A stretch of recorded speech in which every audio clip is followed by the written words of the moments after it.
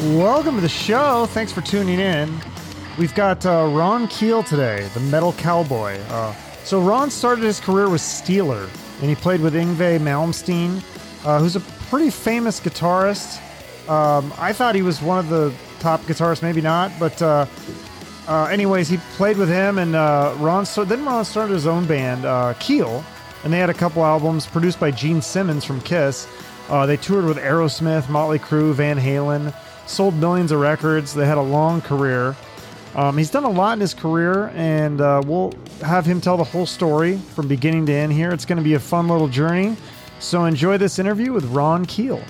Welcome, Ron Keel, to the Chuck Shoot Podcast. So again, I just want to say welcome and point out that, you originally started doing music in school. You won awards for jazz band, but you did school orchestra. So you started out not doing heavy metal, basically.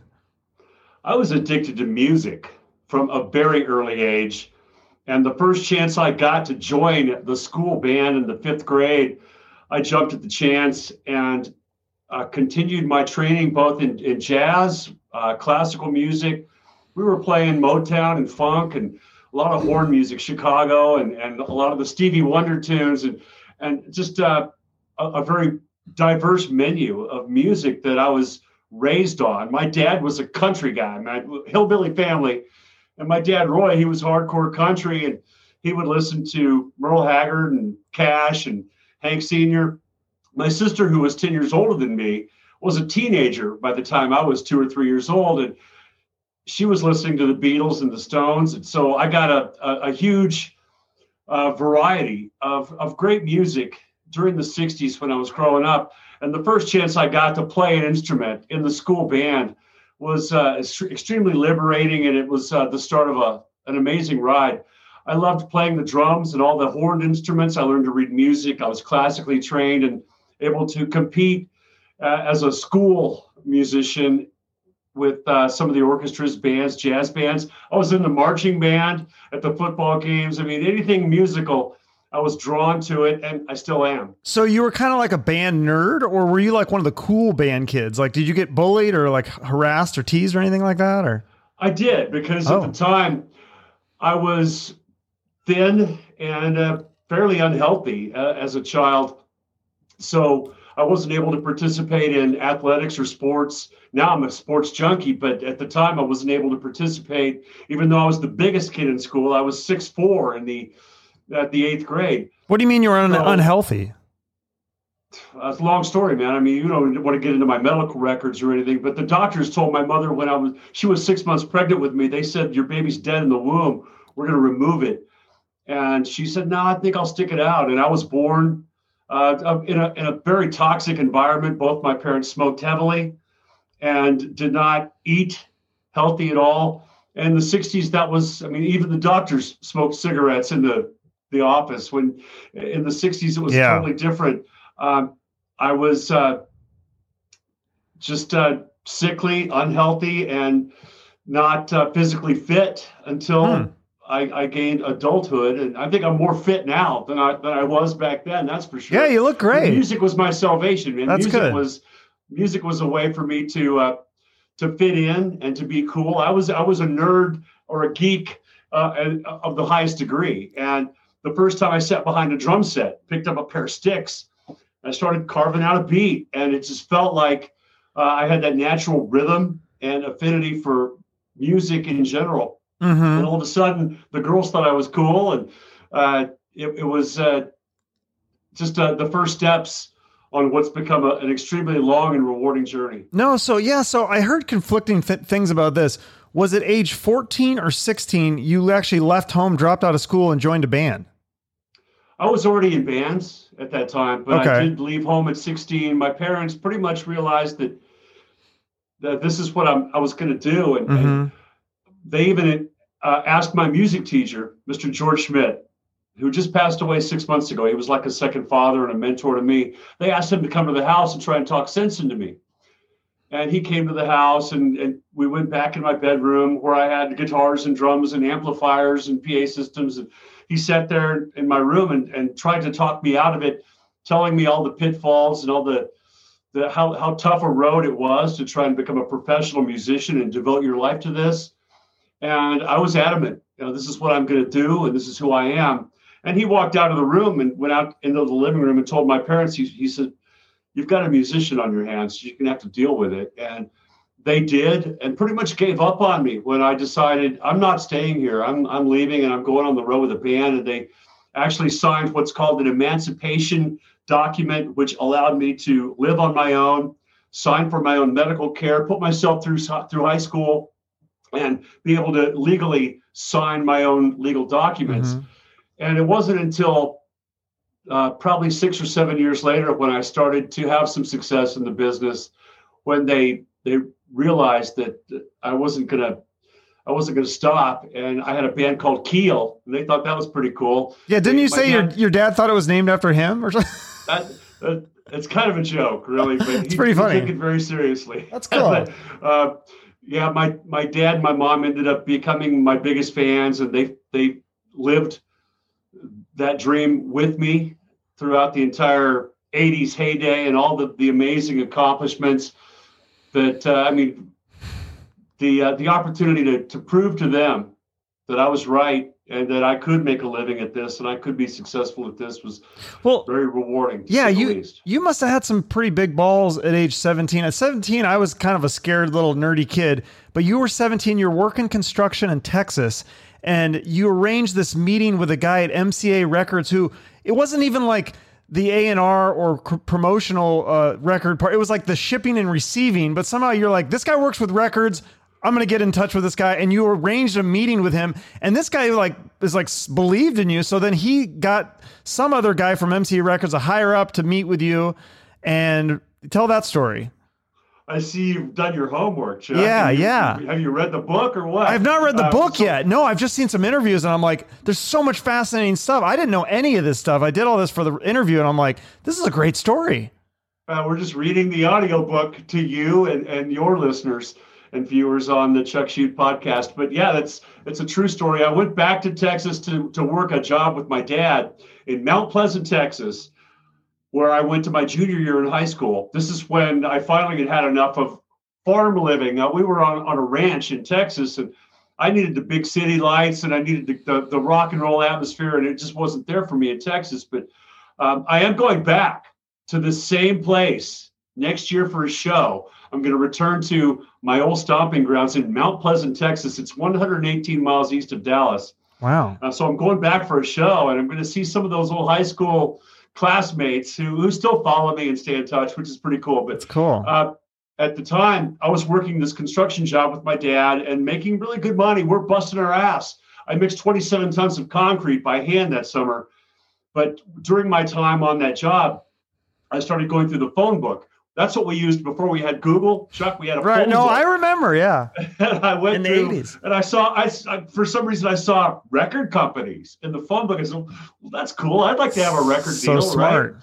So I started calling them at the A's, A&M or Arista or whatever. I started calling them, and they would say, I'd say, hey, I'm Ron Keel. I'm a 17-year-old singer, songwriter, musician. I'd like to have a record deal. Can you put me in touch with somebody? And they would say, no, this is just a shipping and distribution outlet. We don't have any A&R staff or anybody in the creative department here. Yeah. But thanks for calling. And they'd hang up. And I just went down the list. I got to MCA Records. I got to the M's. And I talked to the same pitch. I'm Ron Keel. I'm a singer-songwriter, musician. I'd like to have a record deal. Who should I talk to? And they said, hold on, please. They put me in touch with this guy. This is Brad Hunt from MCA Records. And I told him the same thing. I'm looking for a record deal, right? And he says, well, can you meet me at 4:00 on Thursday in my office in Dallas? I said, okay. It was a 118-mile drive, and I bought a business suit. And I had a really nice promo kit with these color 8x10 photos and a demo tape with 4 songs on it that I wrote the songs. I played all the instruments, drums, guitar, bass, vocals. I did all this myself. And I went into his office and I put my pitch on his table. He listened to the cassette tape and he looked at my color 8x10 live shots and all the stuff that I had prepared. And he says, look, kid, this is just a shipping and distribution office. There's no A&R here. but I can't help you. Yeah. I know somebody who can. And he got on the phone right then and there with Leon Tasilis, who was one of the A&R guys at MCA in Nashville. He says, Leon, I got this kid here in my office. He's going to be a star someday. Can you help him? And Leon says, yeah, get him to Nashville and we'll cut a demo. And that's how I ended up going to Nashville at the age of 17 with a guitar, a notebook, a really nice suit, and a pocket full of dreams. Wow. And so then they passed on your music because they said it was too heavy or too primal. I mean, this was like 1979, so heavy metal had not. 79. Yeah. It was, my music was like Bob Seger or the Eagles or Tom Petty at the time. Certainly wasn't country, but nowadays, though, those lines have been blurred, and music Sure. like Bob Seger or Tom Petty or the Eagles certainly resonates with the country audience as well. But in 79, it did not. But I fell in love with Nashville, and I felt that musical vibe at the time. I was the first. Now Nashville is full of all the heavy metal and hard rock guys. Yeah, as you probably know. Yeah. But I was the first guy to go there, and there was no rock scene at all. There were two bands, and I joined one of them. Taboo, Won a Battle right? of the Bands contest, and all of a sudden I'm on the radio and making records, and that was what catapulted me into the world of hard rock and heavy metal. Okay, that was Lust. So you started with Taboo, right? And then you ended up joining Lust, right? Isn't that what happened? That's correct. Yeah. Yeah, tell me the story too. This is kind of crazy. You were in that band Taboo, and this is a lesson that you learned that was pretty crazy. Because your keyboard player, he just dropped dead at 23 years old, some sort of aneurysm or brain hemorrhage or something. And that kind of taught you a lesson that life is short, and you never know, this could be your last song. Probably the most valuable lesson I've ever learned in my journey, my travels, or my career was that night in Nashville at rehearsal. I was 19 at the time, and we were rehearsing, and Kevin, the keyboard player, who was the musical director of the band, and literally just an amazing talent, an amazing human being. There were no drugs involved. He had a hereditary disease that he didn't even know he had, but he had a cerebral hemorrhage and a heart attack at the same time, right there in front of everybody in rehearsal. And that taught me a lesson that has stayed with me to this very day, and will always be a part of me.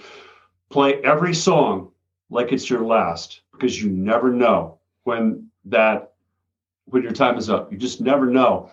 And I've instilled that work ethic and that philosophy into everything that I've done.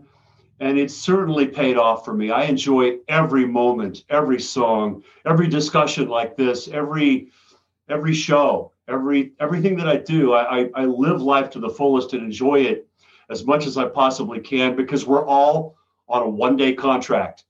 You have no guarantee that any of us are going to be here tomorrow. I'm going to fulfill my end of the deal today, tomorrow, as long as I possibly can. But that lesson that I learned that day, probably the most profound and important lesson that I've ever learned, was the day that and I've lost a lot of friends along the way, as well as we know. I host a weekly radio show, as you probably know, Chuck, and almost every week I'm doing an obituary of people that are our heroes and friends and contemporaries and peers are passing. I mean, I've lost a number of dear friends this year alone, none from COVID, but from life and death. And so the longer we live, the more we lose. And those people continue, those people that I love, my mentor, George Schmidt, my music teacher, as I said, and some dear friends and bandmates and heroes, and so many have passed this year and in years gone by. And you just never know when you're going to open up social media and see another one bit in the dust. So that's why I live every day to the fullest and enjoy life. I continue to thrive and create and just I know I don't take any of it for granted. No, for sure. Yeah, no, my grandpa said the same thing. He lived at 91. He said that's the hardest part about getting older, is that the older you get, the more people you know die. So that's the tough thing. But anyways, going back to your story. So then you end up joining this band Lust. I thought this was interesting because they asked you to try out. And so you showed up and you walked in and there was another singer, and you kind of were hesitant, and it was actually your wife at the time that like had to like kind of push you through to like, no, let's, you need to go try out. And then that's kind of interesting for like, you had such gall before. What was it? Did you just think it wasn't maybe a good fit for you at that time, or because then you ended up? It's a great story, Chuck. Yeah. And the fact is, we didn't have GPS back then, and these guys were rehearsing in a school auditorium way out in the middle of Murfreesboro, Tennessee, outside of Nashville, and the directions I had were sketchy. They had called me. We had met at a concert. To tell you the full story, we had met at a concert, and I was always dressed for success. I went to see Rush. I think Saxon was the opening act that night, and I had on, I had my big hair and the leather boots and the leather jacket and the scarves. And, I was all decked out like a late 70s, early 80s rock star already. And they looked at me, and these guys, long-haired guys, came up to me and said, "Hey, man, are you a singer?" I go, "Yeah, I am a singer." And they gave me their number, and I gave them my number, and we kind of parted ways. And they called me a week later or so. I'd heard them on the radio during this radio contest. KDF, the rock station at the time, was doing a battle of the bands, playing the contestants on the local music show on Sunday night. And I'd heard their track, and it sounded fantastic, man. That was like a cross between AC/DC and Judas Priest, and really heavy, well-produced, really good singer on the demo. And I thought, man, that's cool. And I actually voted for him. I called the radio station and voted for Lust. So the next day they called me and said, "Look, man, we were on the radio last night." And I was, "Yeah, I heard it. It was fantastic. It was kick-ass." They said, we've got to do this battle of the bands Sunday night. We've got to play live, and we need a singer. I said, "What about the singer that's on the demo? He sounded great." He says, "Well, that's our drummer." And because they didn't have a singer, the drummer had sang the lead vocal on the demo, but they needed a front man to perform live. They'd never done a gig.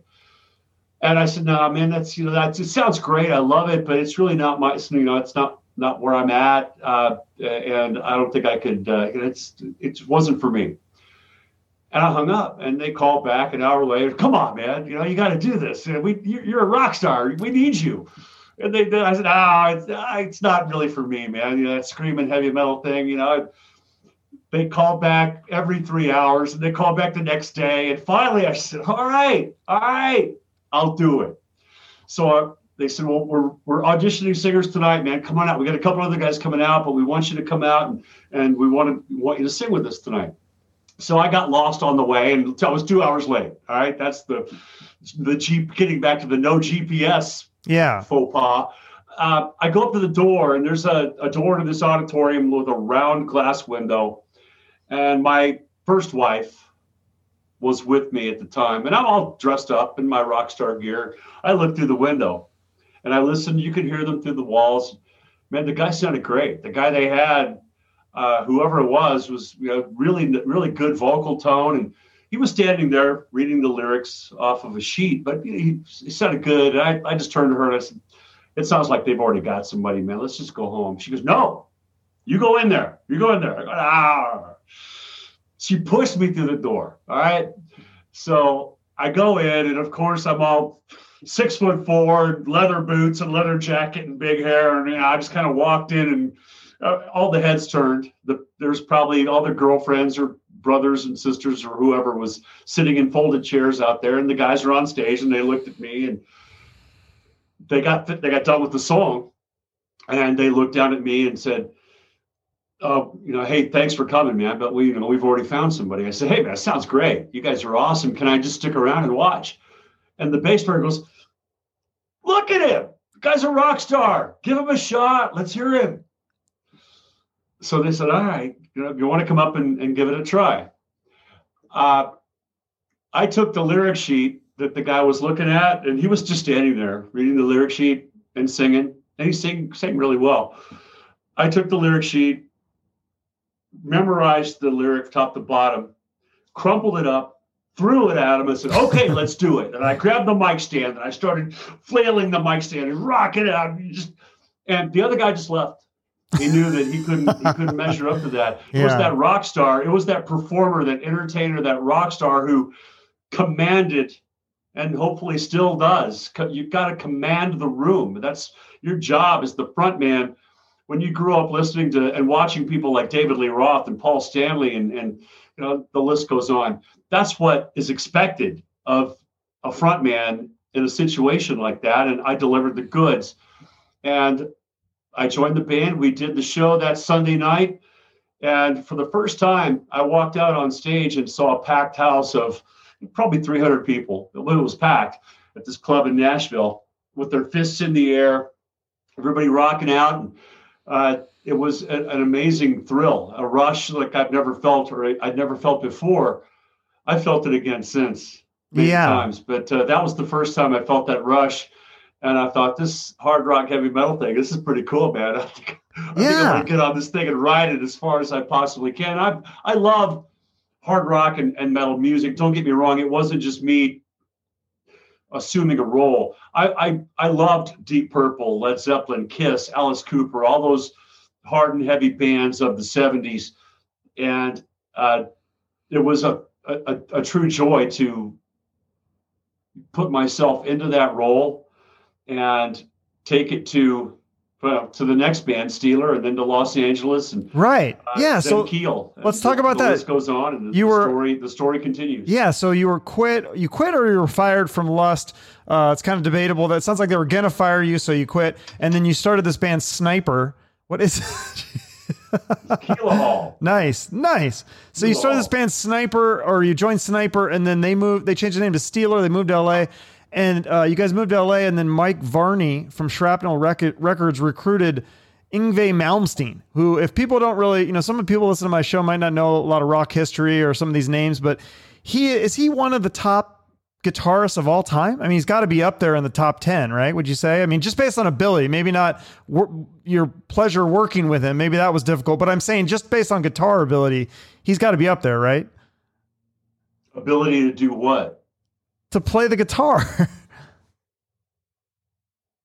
Well, that's a matter of opinion. I wouldn't put him in my top 10. Really? Top 20? I don't rate him. And my job here on your show, Chuck, is to not to rate Yngwie Malmsteen. Really. I mean, he was an amazing talent. He still is. Yeah.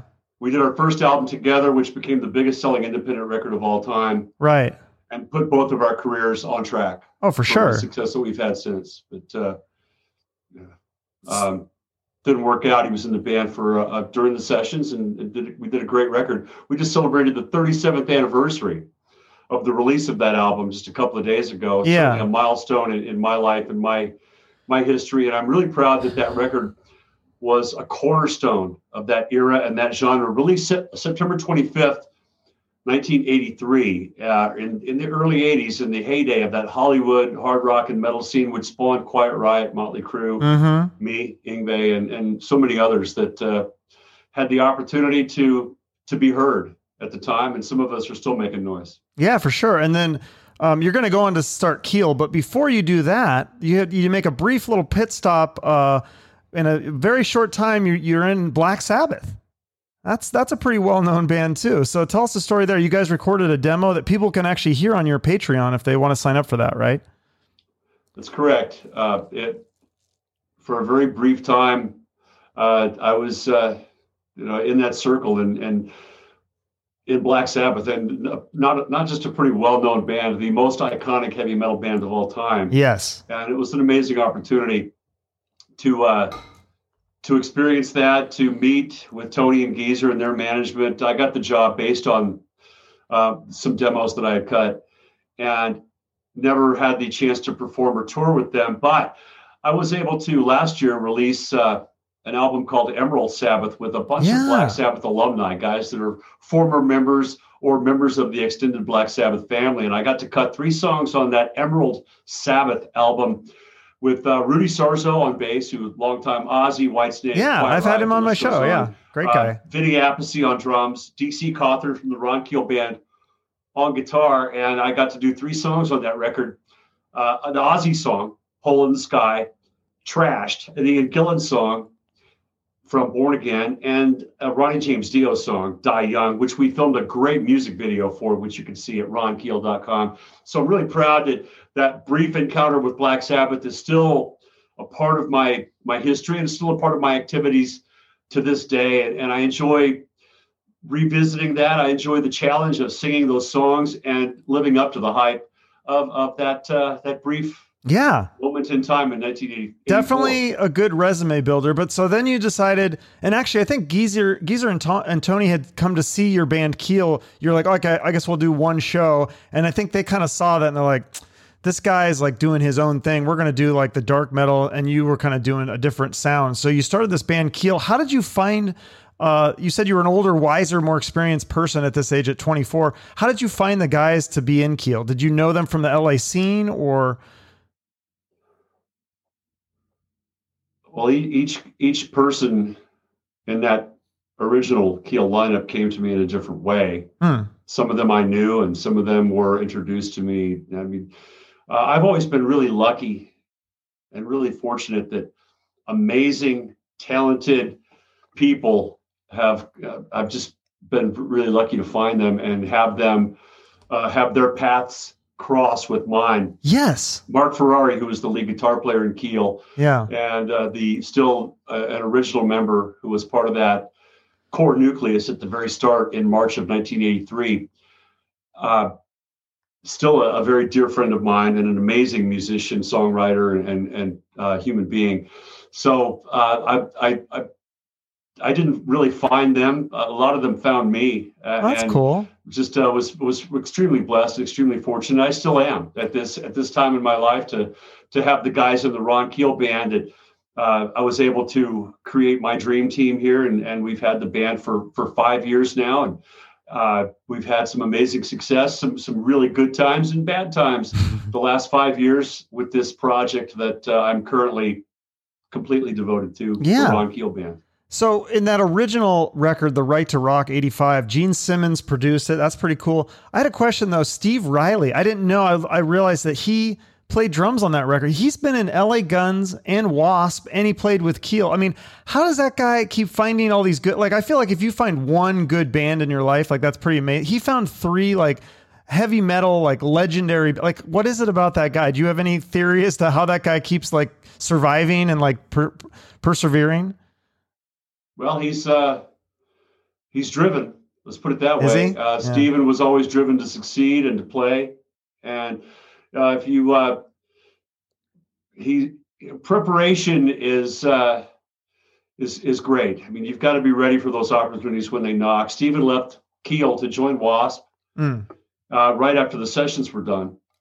And then spent a long time in LA Guns, as you probably know. There's still 2 versions of LA Guns. Right, Steve's version and the other version. Sure. But he's a good dude, man. He's a great player. And I was glad that we were able to cross paths, and we continue to see each other and do a show together from time to time in events like the Monsters of Rock cruise, where Steven, his band, he was in LA Guns at the time, and Keel was on the cruise, and Steven came up and sang The Right to Rock with me on stage. Oh, that's cool. It was probably 2014, I think. But a great guy, and great players like that.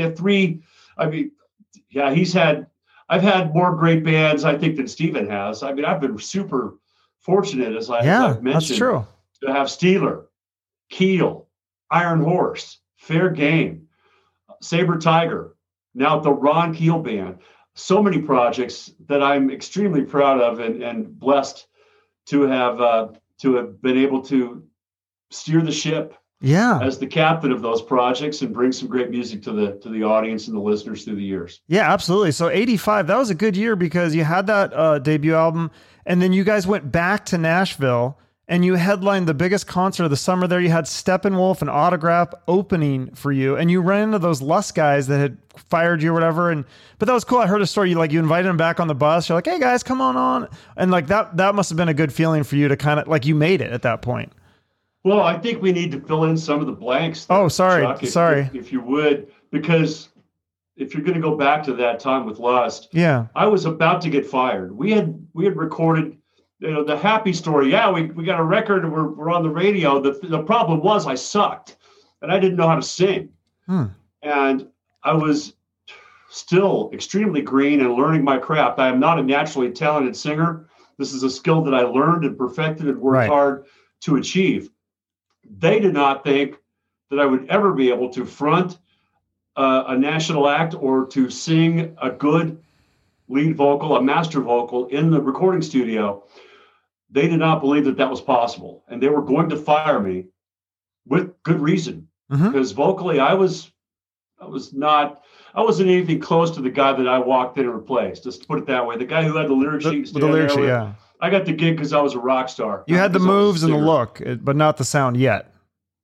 And we cut a record that ended up being played on the radio in Nashville extensively. That Homegrown album, my first album appearance ever, and it would make me cringe every time I heard it on the radio because it was absolute garbage, and it still is. The fans, they overlook some of the faults or shortcomings of that recording because it's on YouTube and it's pretty much common knowledge now. Unfortunately, I wish we could bury it because it's absolute garbage. They were going to fire me. Okay.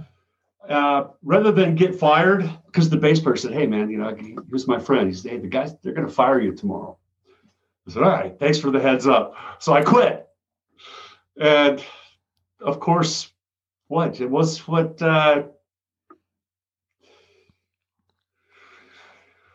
years later, I come back to Nashville. I'm a signed act, and I'm headlining the biggest event of the year in Nashville, One for the Sun, as you mentioned, Autograph, Steppenwolf, Van Zandt, opening up for us. My big homecoming show, coming back triumphantly to my old stomping grounds, to Nashville. And the tour bus pulls up outside the venue, and I see the guys in my old band and my ex-wife too, and all the guys in my old band. I see them, they're waving to the bus, and I'm in the bus going, yeah, that's pretty good. I said, "Hey, pull over." And the bus driver pulls over. I said, "Hey, come on in. And I invited them all on the bus. This is the guy that they were gonna fire. This is the guy that my ex-wife used to yell at whenever I'd pick up my guitar. "Put that damn thing down." Okay.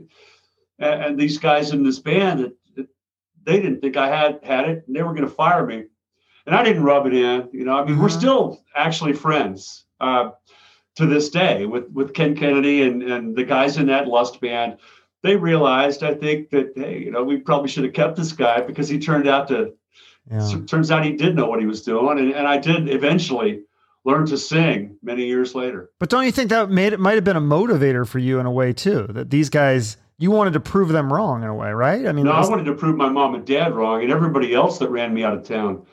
I wanted to sing, Chuck. I just wanted to sing.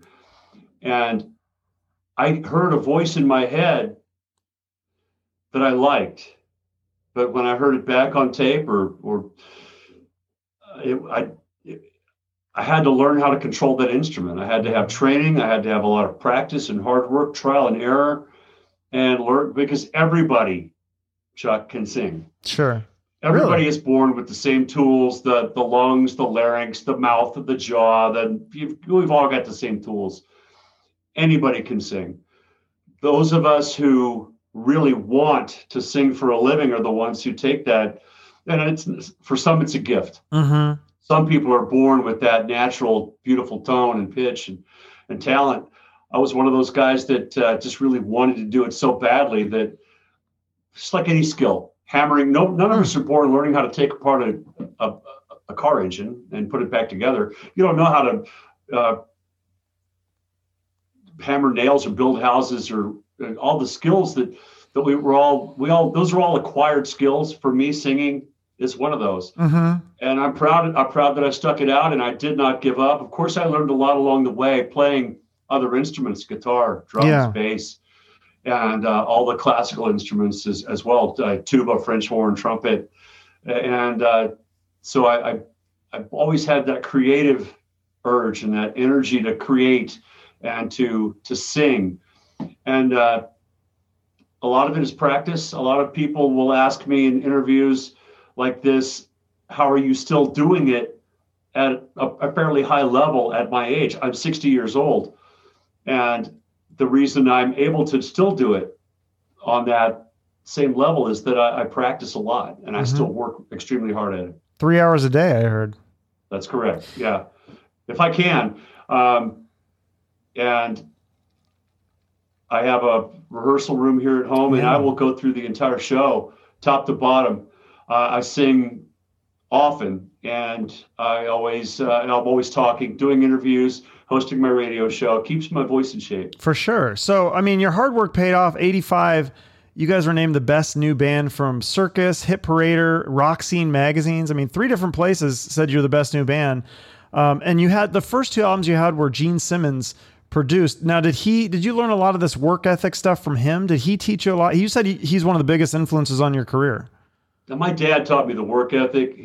My dad, Roy, was a hardworking, all-American, hard drinking, hard partying construction worker who was always the first man on the job site. He kicked ass all day long, and he was the last man to leave, and he partied his ass off when he was done working. He got back up the next day and He did it all over again. I learned the work ethic from my dad. Okay. I learned the marketing and the business a lot from Gene. And that's why there are 47 items available in the store at ronkeel.com. We even have where's my Ron Keel lunchbox? I have one. You have the lunchbox? Do you have the Keel casket yet? Because Kiss has the casket. No, but I'm sure I'm not far off from that. I think I've got another 20, 30 years to go before I hit the casket. Yeah, so but you could bury me in one of them Kiss caskets. That's pretty actually cool. I'm going to be cremated. I'm just shove me in the oven when I'm done, and until then I'm going to scream and well, let's hope that's a ways away. Let's not think about that. But your third album, you're still in 1985, man. We got a long way to go. Yeah, we got a long way to go. The casket. Third album.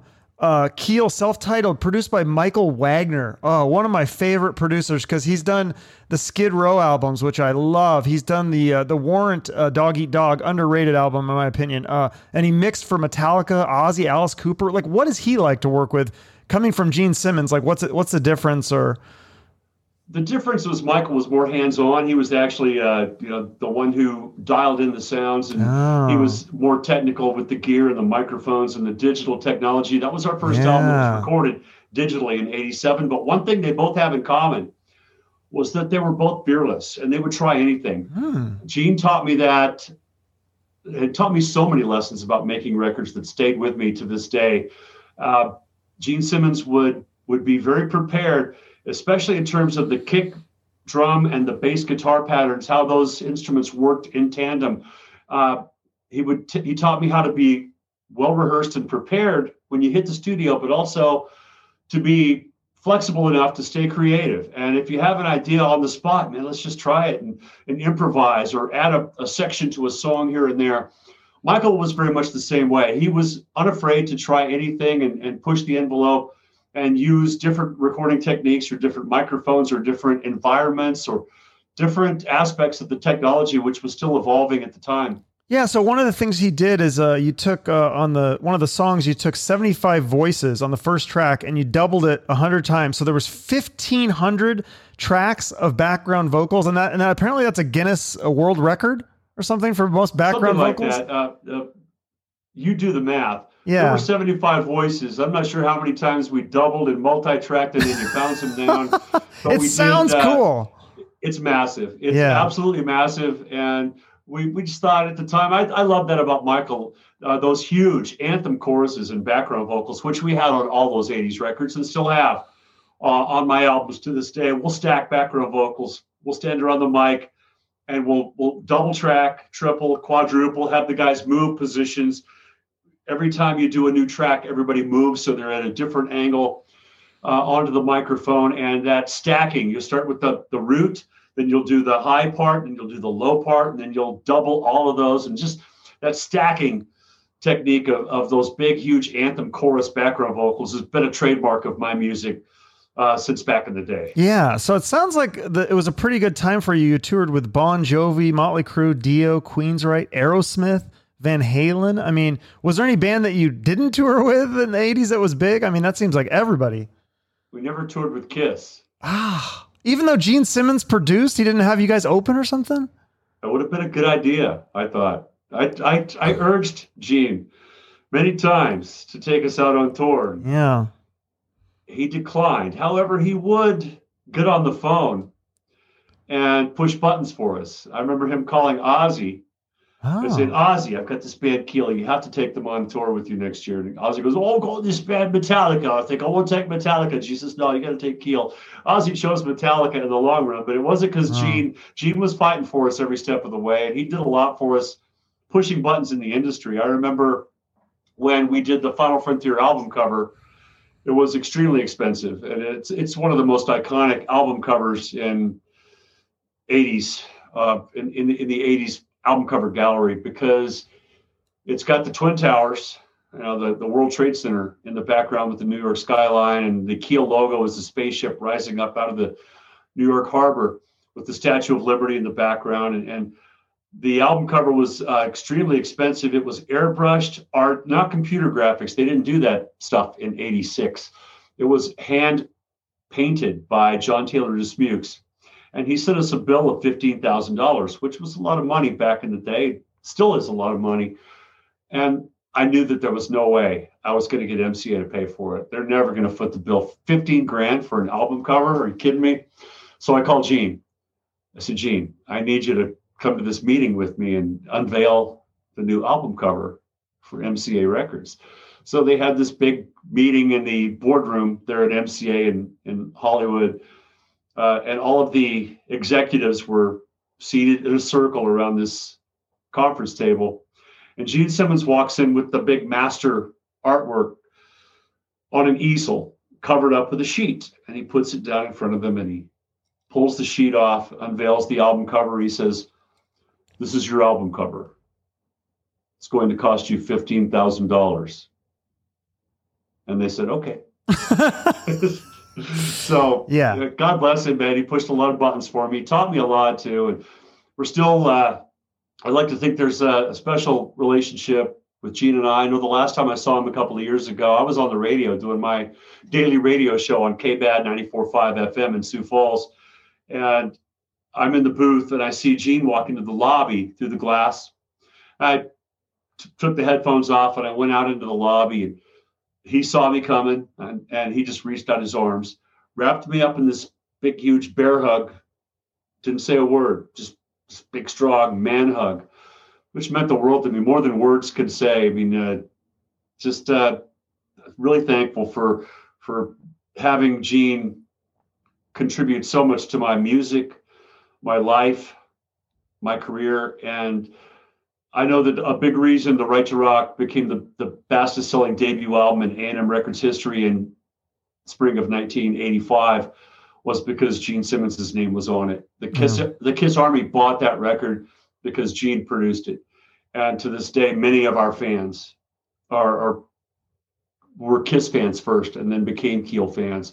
Still enables me to be a part of that Kiss convention circuit where I'll do special appearances. Last year I went to Helsinki, Finland for the Kiss convention in Helsinki. Wow. And I do a lot of those big Kiss expos and conventions thanks to my relationship with Gene and Paul and all the guys in Kiss. So it's been an amazing to be a part of, a very small part, just a thread in that huge tapestry that is the legend of Kiss and even Black Sabbath to a certain extent, to be associated with two of the greatest bands in history and to have been like I said, a very, very small part, but a part nonetheless, and having those bands be a part of my life and my history is an incredible honor. So, and one thing I think that you learned from Gene Simmons was didn't he always have a lot of beautiful women around him? And so you actually started a band that you fronted, I didn't know this, you fronted an all-female rock band. I'm looking at the picture of this band and I'm going, okay, like I have a hard time focusing when there's a lot of beautiful women. Was it hard to work with all these beautiful women I mean, this is like a job for you, right? I mean, you have to like work with these women every day, right? Well, the difficulty was not so much in their gender, but the female musicians were different. I've always been a fan of hot female rockers. Lita Ford and I are good friends and have been for a long time. Joan Jett played on the Final Frontier album. I worked with the girls in Vixen, co-wrote a song, the title track to their sophomore album, Rev It Up. So I had a lot of experience with female rockers and still do to this day. Toured Australia with Janet Gardner, the lead vocalist of Vixen, earlier this year. So I thought when Keel was done in '89, I didn't just want to put five more guys together and call it Keel, even though everybody in the business, Gene Simmons included, said, Ron, just call it Keel. It's your name. Yeah. I didn't want to do that. I wanted to do something totally different. I've always wanted to make history and do cool stuff that nobody else has ever done, man. Let's climb a different mountain. And no rock frontman had ever had a hot, rockin', all-female backup band, basically like Vixen with a male frontman. Yeah. And it was an extremely challenging and rewarding project. We ended up with some great songs and some great vocals, but they were very sensitive. They poured that passion. And there's something that women can do. It's something women have that men don't have. And that passion, passion is the best word for it. They poured that into the music and the shows, and we worked extremely hard, did some great gigs, and released an album that I'm very, very proud of to this day. However, by then, in the early 90s, Nirvana and Pearl Jam and other styles of music had begun to take over, and it was very difficult to get that project where it deserved to be. So it was a great moment in time and a great couple of years and some great work and some great people. It was an amazing experience, but very proud of that. Now, I was not distracted by the tits and ass. I see plenty of that. I saw plenty of that then. I still do. And it was a job. And I was the captain of the ship. I was the leader of the band. And there are lines you don't cross. And that was never an issue or never in the way. The problem with Fair Game was that it was just a little too late to the party. Yeah. And by then, Nirvana and Pearl Jam had taken over. Still a pretty ballsy move. I like it. And here's another ballsy move. Now you decide, all right, I'm going to try something totally different. And you started a country band, Iron Horse, right? No, that's not. You missed a decade. I missed a decade. Well, what did you do in the 90s? I didn't try. I would try something different. No, that's not how it goes, man. That's when you're a rock star and you're on MTV and you're on the cover of the magazines and you are living the dream with Van Halen, Aerosmith, Bon Jovi, Motley Crue, and all of a sudden, all of that is taken away from you. All of a sudden, when Nirvana and Pearl Jam came along, it was no longer cool to be us. We were a laughing stock, not just me, but all the guys and all those bands from the 80s. Some to a lesser degree. Scorpions and Bon Jovi did survive. Van Halen survived in one shape or another, but I lost you. A long, hard fall. And all of a sudden, you're sitting there with a beach house, a couple of sports cars, a huge mortgage, wife and kids, and you have no income. You have no record deal. The tours are done. Record deal's done. You're not going on tour this year. It's done. What do?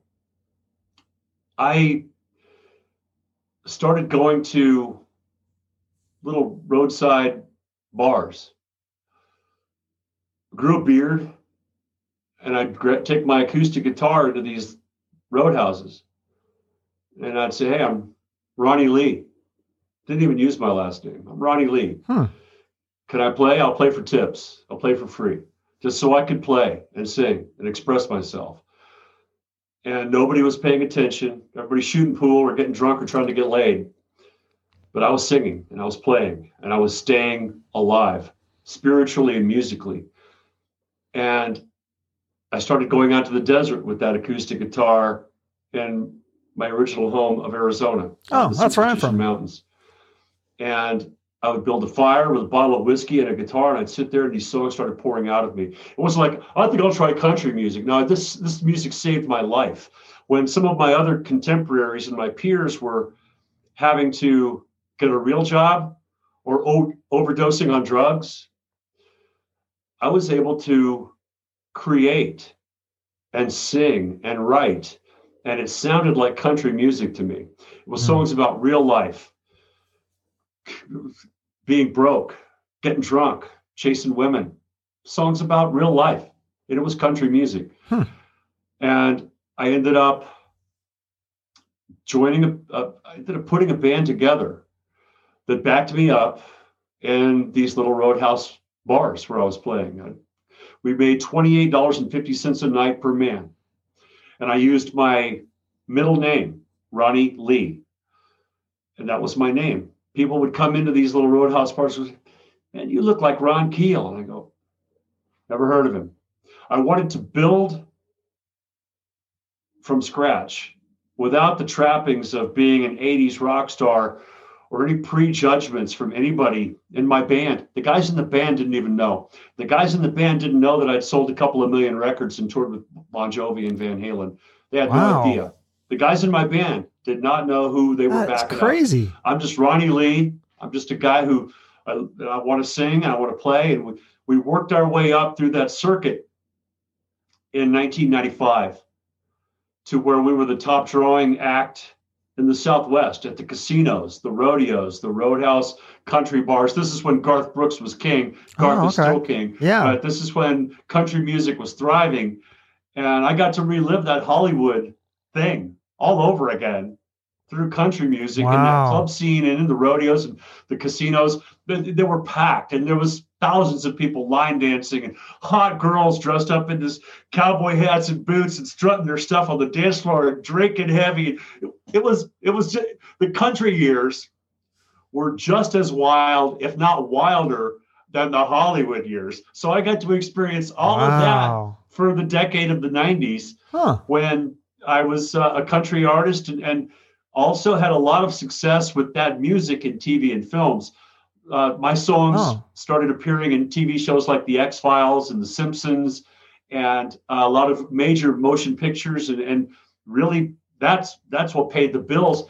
Ended up joining a band called The Rattlers in 1997, which released a great album and toured the world as a country act. We worked for the Department of Defense, touring in Europe and the Mediterranean, entertaining our troops on the military bases.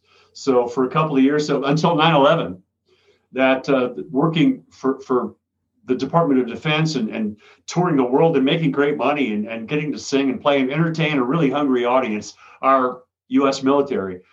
Just so many great dreams come true during what we call the country years. But I was never completely at home in either metal or country. Because still to this day, now the lines have been blurred a lot in the last decade or two, but metal was a strict framework of what you can say, what you should be, how you should act, how you should dress. You can't be a regular guy. You can't be the guy next door. You have to be a rock star. Country music was very much the same way. You can't say this, and you got to dress like this, and you got to be humble, and you got to talk with an accent, and you got to be yes, ma'am, no, ma'am. And, I was never really comfortable in either area or genre. The only time I finally found my place in music was when I combined both hard rock and country music into a style of music that I call hard rock and Southern country metal, or cowboy metal, so to speak.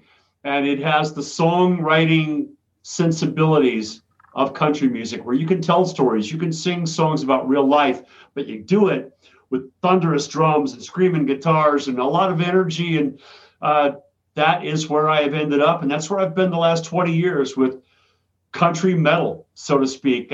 You put those two elements together, for lack of a better term, it ends up being classified as Southern rock. Southern, I'm okay with that. And that's your new album is South by South Dakota, and it's a Southern rock covers, right? That's correct. We've just released a new album called South by South Dakota on Highball Music, and it is a celebration of the Southern rock tradition with cover versions of the iconic classics by Allman Brothers, Leonard Skinner, 38 Special, Blackfoot, Molly Hatchet, Marshall Tucker Band, and more. So, question: the first is it? I don't know. Would you call it the first single? Is Red, White, and Blue? It's a Leonard Skinner cover, right? You made a video for it. That is the first single from the new album, Red, White, and Blue. Extremely proud of that song. Our version of that song, the message that it says and sings, and also the music video for Red, White, and Blue, which we released a few months back, that was filmed during the pandemic, during the lockdown, during what they were calling social distancing, where the guys in the band could not be in the same room together.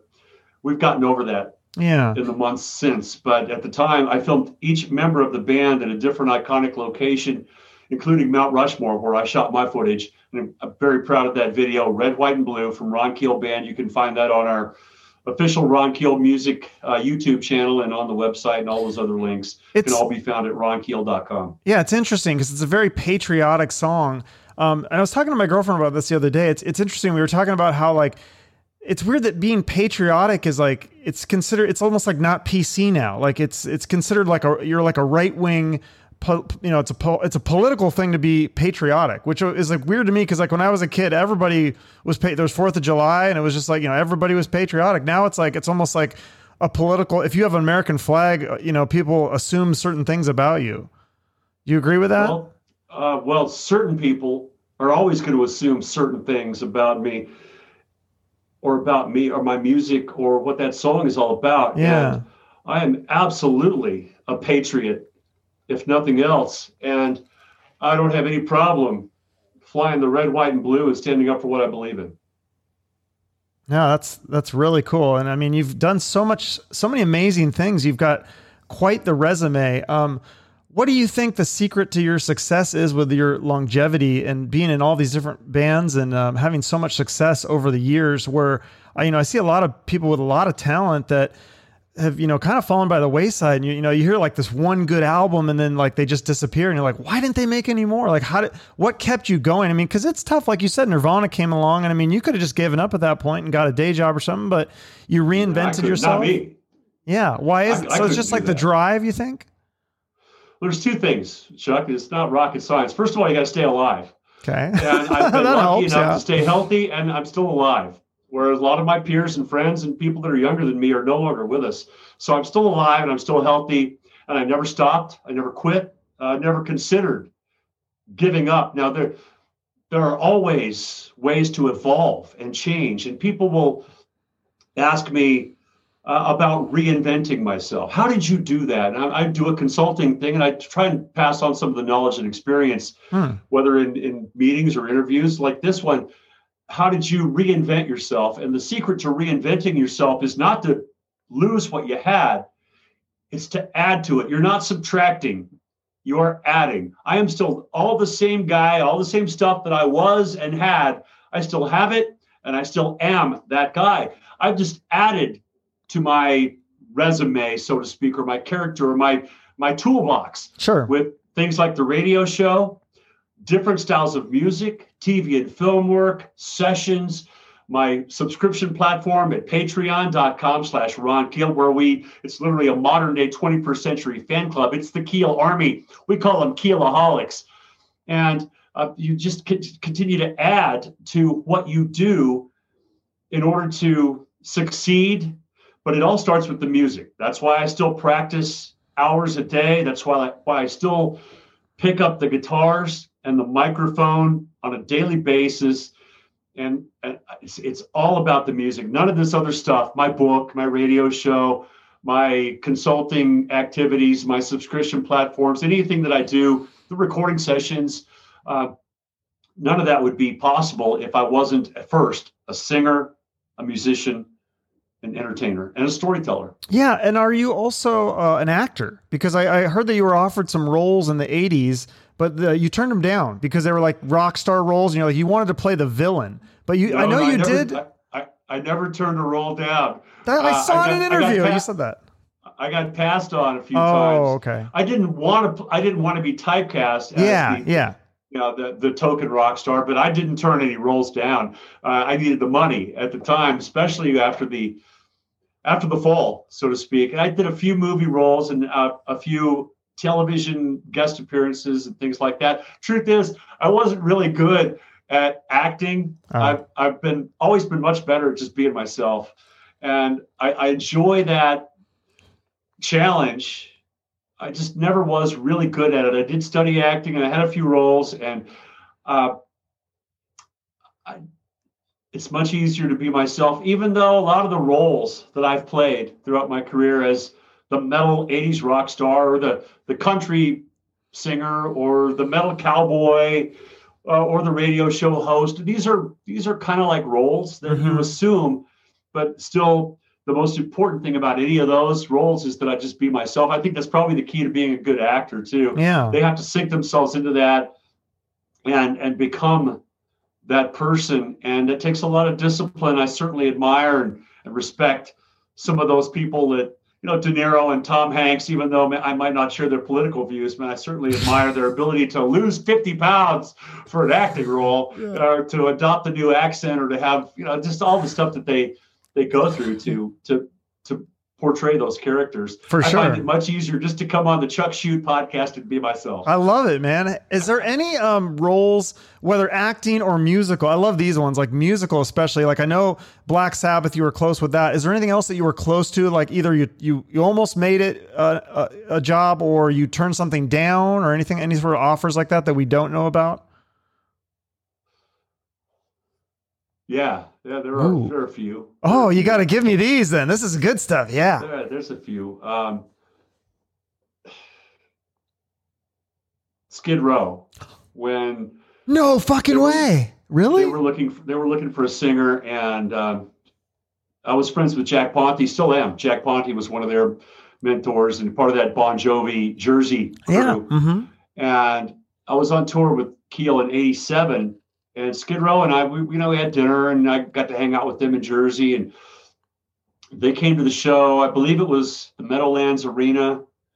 We were touring with Bon Jovi, and they were looking for a singer. And I was holding the Meadowlands in the palm of my hand and just screaming my guts out and delivering the goods and at the top of my game. And after the show, the guys from Skid Row go, "Ron, you're the man. You're the man."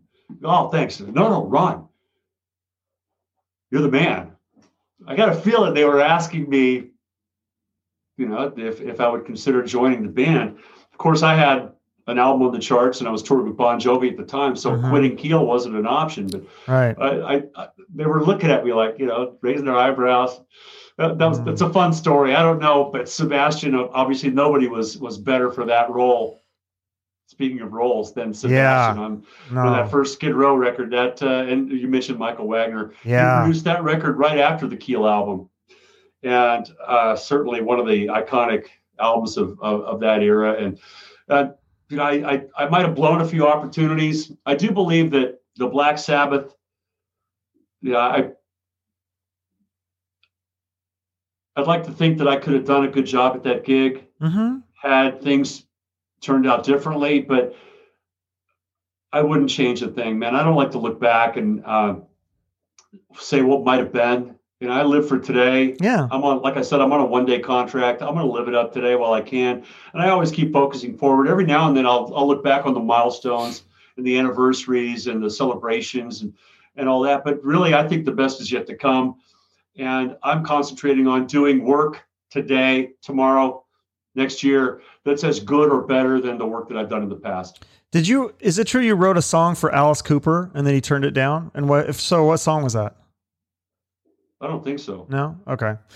Is it true that Randy Johnson, the Major League Baseball pitcher, is a big fan of yours? I don't know how big he is. He's a big dude. But I just heard that. I've never met the big unit. I'm a fan of his. Oh, okay. I heard that he was a Keel fan. I know he's a rocker. And yeah. I had heard that he was a Keel fan, and me being from Phoenix and him pitching for the Diamondbacks, I'm pretty sure there was a lot of common ground. And Carrot Top, he's a fan of yours as well, right? Yeah, Carrot Top's, he's my boy. Oh, really? Carrot Top and I are good buddies, and he grew up. It's cool how a lot of guys like that, Randy Johnson or Carrot Top, or some of these big executives at these companies now, whether it's Facebook or Universal Music, they grew up as Keel fans, and then when it pays off for me in big ways. We just did a Facebook ad campaign. I don't even know how I got the gig, but they used "Cold Day in Hell," one of my Steelers songs, in a major Facebook ad campaign, which is really cool.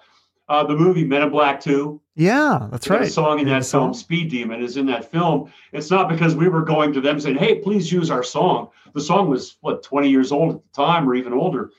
somebody, one of the producers of the film was a Keel fan growing up and remembered us and chose our song to be in that movie.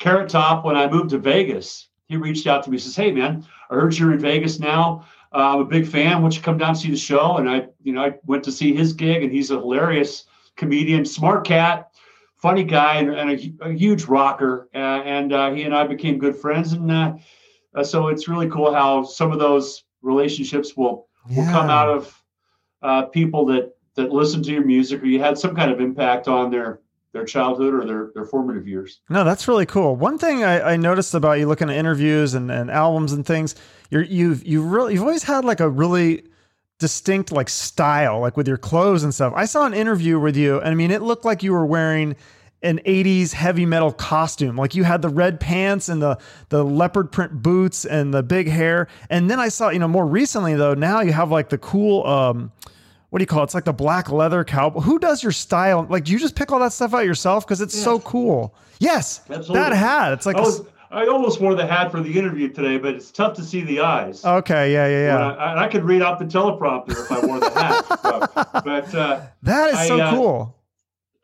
I just wear what I think is cool, like anybody. I don't have a stylist or anything. I need to get some of your stuff. Where do you go shopping? I need to go to these stores. I don't see that at Target, so I don't know. Well, I do have several apparel companies that I work with. I'd love to plug. Centervention Threads. This is a rock and roll gangstar hat here. This one is one of my favorites. rockandrollgangstar.com. You can see their logo on there. They are absolutely killer. They make a lot of the rock star clothing and apparel that I wear, but the black hats are made by Centervention Threads. Cool. The custom stage apparel, also the pants by Centervention Threads, the vests and such are RSB Rockstar clothing. And I have a hand in designing that stuff, but I don't really micromanage it. Okay. It's cool. I just say, make me something cool that looks like it's all torn up and beat up, and I like it. They send it to me, and I wear it, and it looks cool. But I think that's part of the 70s or 80s mentality in me. I think you have to look the part. You have to dress for success. You have to be larger than life in some kind of way. And I try and balance the larger than life with the guy next door. Yeah. Because as you can tell from this interview, I'm just a regular guy working hard, doing what I love to do. But I think people should expect their rock stars to be at least a little bit larger than life. And you have to have a character. And my character is the Metal Cowboy, man. It's tattooed right there on my arms. Awesome. That's my billboard. That's who I am. And this is, that's my fashion statement. It's who I am. It's what I do. And I really, people can take it or leave it. I came to terms with the fact that I sold 3 million records, right? 3 million albums throughout the course of my career. It took me a lot of albums to achieve that number. But, if you sell 3 million albums, and a lot of those are repeat customers. A lot of those people are people that they bought every album I ever did. So, you say 2 million people that I've sold to in my life. That means billions of people don't like you or don't want what you do. And I'm cool with that. Yeah. I have to please myself first and foremost. I have to look in the mirror and put myself to bed at night going, yeah, I like that guy. I'm proud of who I am. I'm comfortable in my own skin. I just want to be me and do me while, every day of my life from now on. If you don't like it, man, just move on. Scroll down to the next guy. And all right. But if you want what I've got some good music, and I've got some stories to tell, and I've got experiences to share, and I bring something to the table or to your speakers, or to your concert event or venue, that I think my goal is to make you feel something, make you realize, man, I really like that was fun, and I enjoyed myself. I want to hear that again, or I want to see that show again, or just touch people's lives in some way. Sometimes it's more profound than that. Sometimes you really do make change. You can save lives. Music can stop a bullet. And I've seen it happen. I've saved people's lives from suicide with the strength of my music, the message behind songs like The Right to Rock, the attitude and the emotion that I try and convey. It's called strength. It's confidence. It's empowerment. It's saying, man, I'm just a high school dropout, a kid who I'm not really good at anything else but this. And the only reason I'm good at this is because I worked really hard at it. You can do the same thing. That's really cool. Don't give up. Don't quit. Don't give in. Be yourself and follow your dreams. One day your dreams are going to follow you. Absolutely. Very inspiring. Well, I always end with a charity. I'm sure hopefully there's a charity that you work with or that you've promoted in the past. Absolutely. One that is very near and dear to my heart is guitarsforvets.com. We supply guitars and guitar lessons to veterans with post-traumatic stress disorder. Oh, that's great. So far we've tens of thousands of guitars and veterans have been touched by this cause. And it's amazing to put the healing power of music into the hands of our heroes. And I encourage everyone to visit that website, guitarsforvets.org. I can't believe 60 some episodes I've done, and I've never heard of this organization, all the rock stars I've interviewed. That's great, though. I'll definitely have to check that out. I'll put it in the notes. And where else? RonKeel.com, or is it RonKeelBand.com, I believe, or do both work to get to your website? RonKeel.com has been there for over 20 years. It's going to be there for another 20 years, long after your AOL Instant Messenger or your MySpace or your Facebook or your Insta this or Insta that is long gone. The conventional website is always going to be RonKeel.com. Now, RonKeelBand.com is valid. Takes you right to the band page. Yeah. RonKeel.com is your one-stop shop for everything I do. The videos, the tour dates, the Patreon platform where we provide exclusive audio and video content for $6.99 a month. That's 23 cents a day. I'll be your Huckleberry. I really bet it is like a perpetual meet and greet with over 500 people now that we have as members. And it's like an all-day, all-night meet and greet. But I'm there for my people. They're there for me. And it's an amazing community of people where I share all the cool stuff that you're not going to see on Facebook or YouTube or any place else. You're going to get it on my Patreon page. You can find that and lots more at RonKeel.com. Awesome. Any other future plans? Anything? Tour dates coming up, or? Well, I've got dates next year. We're always attempting to bring the music to the people. Good. I was very fortunate this year that I was able to tour Australia and do the Monsters of Rock cruise, both before the pandemic / lockdown, quarantine, all that. We did the Monsters of Rock cruise in February, the Australian tour in March, and I've been able to do 24 shows this year, which is more than a lot of my peers have done for various circumstances. We're in South Dakota. We were able to do the Sturgis Rally. I've done shows in Pennsylvania, Missouri, Minnesota, and South Dakota, as well as those overseas dates that I mentioned. And I am ready, willing, and able to go wherever it takes to entertain people. I love that energy that we get from those live concert events. But in the meantime, this month, we're going to relaunch the Ron Keel Band live stream. This was an online full production big show concert that we did in August for over 12,000 viewers.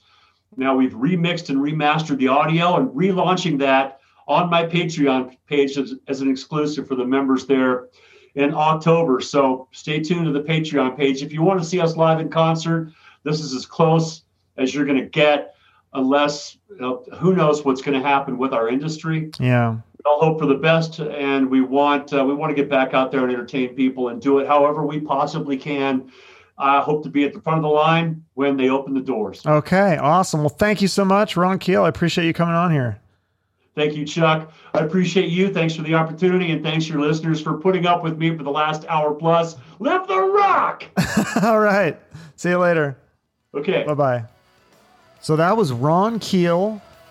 From Keel, or the Ron Keel Band. He's an intense dude. I would not want to argue with him. I think he could probably kick my ass.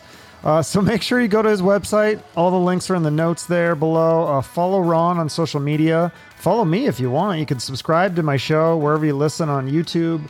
That way you'll never miss an episode. And if you enjoy the show, you want to support me, you can either share the episode on social media, write me a nice review of the show on iTunes, or if you want, you can just donate cash on my Venmo. That's an option too. Thank you all for listening. I hope you enjoy the rest of your day or night. Remember to follow those dreams like Ron did. Take his advice. Shoot for the moon.